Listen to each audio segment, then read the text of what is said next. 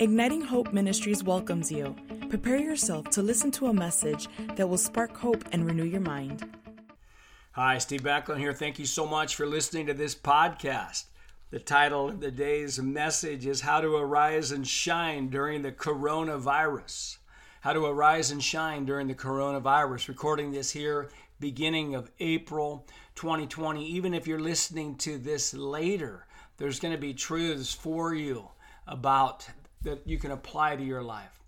First of all, we just are so thankful for just the encouragement that we receive from so many of you, and it's just powerful to be able to connect at a higher level. We've been doing different things on our social media, on Facebook, Igniting Hope Facebook, my personal Facebook as well. And I just want to tell you this is the time to arise and shine. You've got what it takes. You can do this. You know, we're feeling greater pressure. We've got greater resistance in our emotions. We've got greater uncertainty about the future. And it's putting pressure on our beliefs and putting pressure on us to just embrace victim mindsets, pessimism, unworthiness, self-pity. And by the way, so many of us at times are going to feel like a failure because we're going to a higher place. We're going to feel like a failure even in relationships, and we're in our homes and just the pressure of that. Some of you've got kids, that you're trying to do school with and all of that. And listen, if you feel like by the way, next week I'm going to talk about that. What to do. I'm not sure what I'm going to call it, but it's going to have to do something with feeling like a failure in this season, and we're going to address that. Some of us feel like failures, old habits are cropping back up. But I want to tell you this, you're going to make it. You are going to make it through this. You were born for such a time as this. And, like a sports team, we're like in a locker room at halftime. Some of you feel like you're way behind. Others of you, you're just finding your lane. You're finding your grace. And for those, you're going to go to a higher place.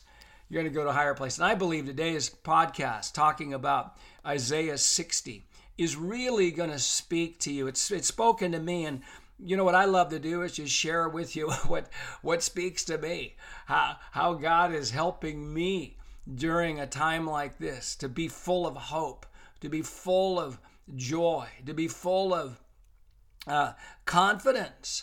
And so just this verse, Isaiah 60 is a tremendous chapter. It is a tremendous chapter anytime, but it is especially relevant for us now. It describes a time of deep darkness on the face of the earth. But in the midst of this, it gives us wisdom to know what to do, what we have, and what blessings to expect in our future. Now let me read verses 1 to 5 of Isaiah 60. Listen to this. Listen with your spirit. Arise, shine, for your light has come, and the glory of the Lord is risen upon you. For behold, the darkness shall cover the earth, and deep darkness the people, but the Lord will arise over you, and his glory will be seen upon you. The Gentiles shall come to your light, and kings to the brightness of your rising. Lift up your eyes all around and see. They all gather together. They come to you. Your sons shall come from afar, and your daughters shall be nursed at your side. Then you shall see, listen to this, then you shall see and become radiant, and your heart shall swell with joy, because the abundance of the sea shall be turned to you. The wealth of the Gentiles shall come to you. And we're told here what to do. We're told how to find new ways to positively influence ourselves and others. It's called arising and shining. We're told what we have. I mean, we're told the glory of the Lord has already risen upon us. We're told that our light has come. And, just embracing that. Then we're told what blessings to expect in our future of relational strengthening.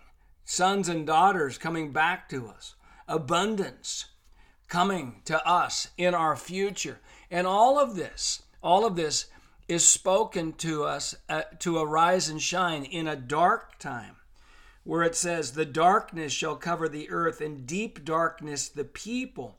But the Lord will arise over you, and he's arising over you right now.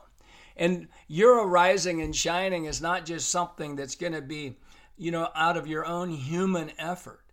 But what happens is hope, our ministry, Igniting Hope Ministries, hope is such a powerful thing, because once we have hope, I say it every week, and I'll say it again at the end, there's no hopeless circumstances. There's just people who do not have hope.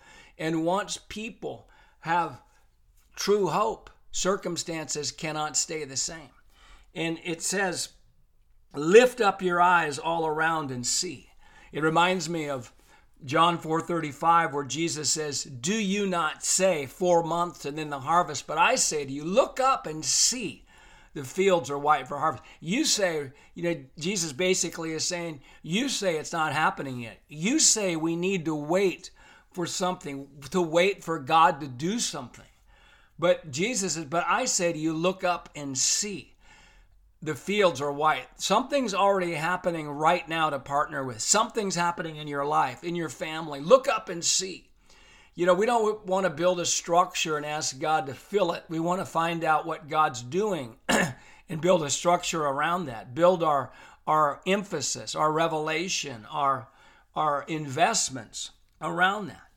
Now, because hope people believe there's solutions. That's one of the bottom line things. So we look up and see, we're looking up for solutions. We believe there's a solution. Once we believe there's solutions, there's answers, there's directions, then we begin to see what we hadn't seen before. We begin to see possibilities in very difficult situations. We begin to see how we fit in. We begin to understand, and that hope causes us to arise and shine, and people are drawn to that. People are drawn to hope. People tend to not want to follow hopeless leaders. Yeah, you just believe things are going to get worse. And certainly, we're not going to deny the facts, and the facts of situations like what we're in at times are going to cause us to have to make adjustments in our behaviors, adjustments in our plans. But the overall thing is that we are people of hope, and we believe, that hope is the belief that the future will be better than the present, and we have the power to help make it happen. And so this verse is just, this passage in Isaiah 60 is just so powerful. What incredible promises. And I remember years ago, I felt like the Lord said, Steve, I want you to arise and become a father in this movement, in this revival movement. I said, Lord, I don't feel ready to rise up and be a father in this movement. He said, rise up anyway. There's part of us that's just not going to feel ready. There's part of us, of you arising and taking your place. You may feel you're unworthy to do that. You may feel you don't have the ability to do that. You don't have the time or the resources to arise. But the Lord just says, He said, Steve, rise up anyway. And I say to you, rise up. Rise up. Take your place in your family. Rise up. Take your place in society. Believe you're important. Believe the glory of the Lord has risen upon you. Just say, I'm important in what God's doing. I'm part of the solution in this hour. Whew. Yes. And I've been thinking also, we see in the Gospels how Jesus created a culture around him where ordinary people became great world-changing influencers. They arose and shine. And I believe it's also important to know the same culture that created these 11 world changers also created a Judas. If our goal is to prevent a Judas, this is for us as leaders, if our goal is to prevent a Judas, we'll probably avoid cultivating greatness in us, in those around us. But what I've been thinking about, this is not only true in leading others, but in leading ourselves. If we are primarily trying to prevent negative behaviors from surfacing in our lives, we will limit how much we can arise and shine. Let me say that again. And this is a season where, negative behaviors are wanting to pop up. And certainly if we're hurting people, let's get help and, in that. But for most of us, it's, let me say this again. If we are primarily trying to prevent negative behaviors from surfacing in our lives, we will limit how much we can arise and shine. The darkness around us or seemingly in us will tell us to play it safe, to bury our talents, to wait for a more convenient time when things are not so dark. But we're not called to live that way. Let me close today by giving you 5 keys that will help us to arise and shine. 5 keys. Number 1 is overcome the fear of pride or the fear of becoming great. False humility, the fear of pride, and an overemphasis on the sovereignty of God has caused many to shrink back and neglect increasing their talents. And the parable of the talents is in Matthew 25. Pride doesn't mean you think you are great. It means you think you are greater than other people. We all have greatness in us. We need each other's greatness to come forth. Do not fear to arise and shine. I need you to arise and shine in this hour. Number 2 is believe you have something special. And we've already touched on this. The glory of the Lord has risen upon you. The light has come. We've got something. The identity, if we're going to arise and shine, we need to believe that we're important. We need to believe that we are who God says we are, not who our past.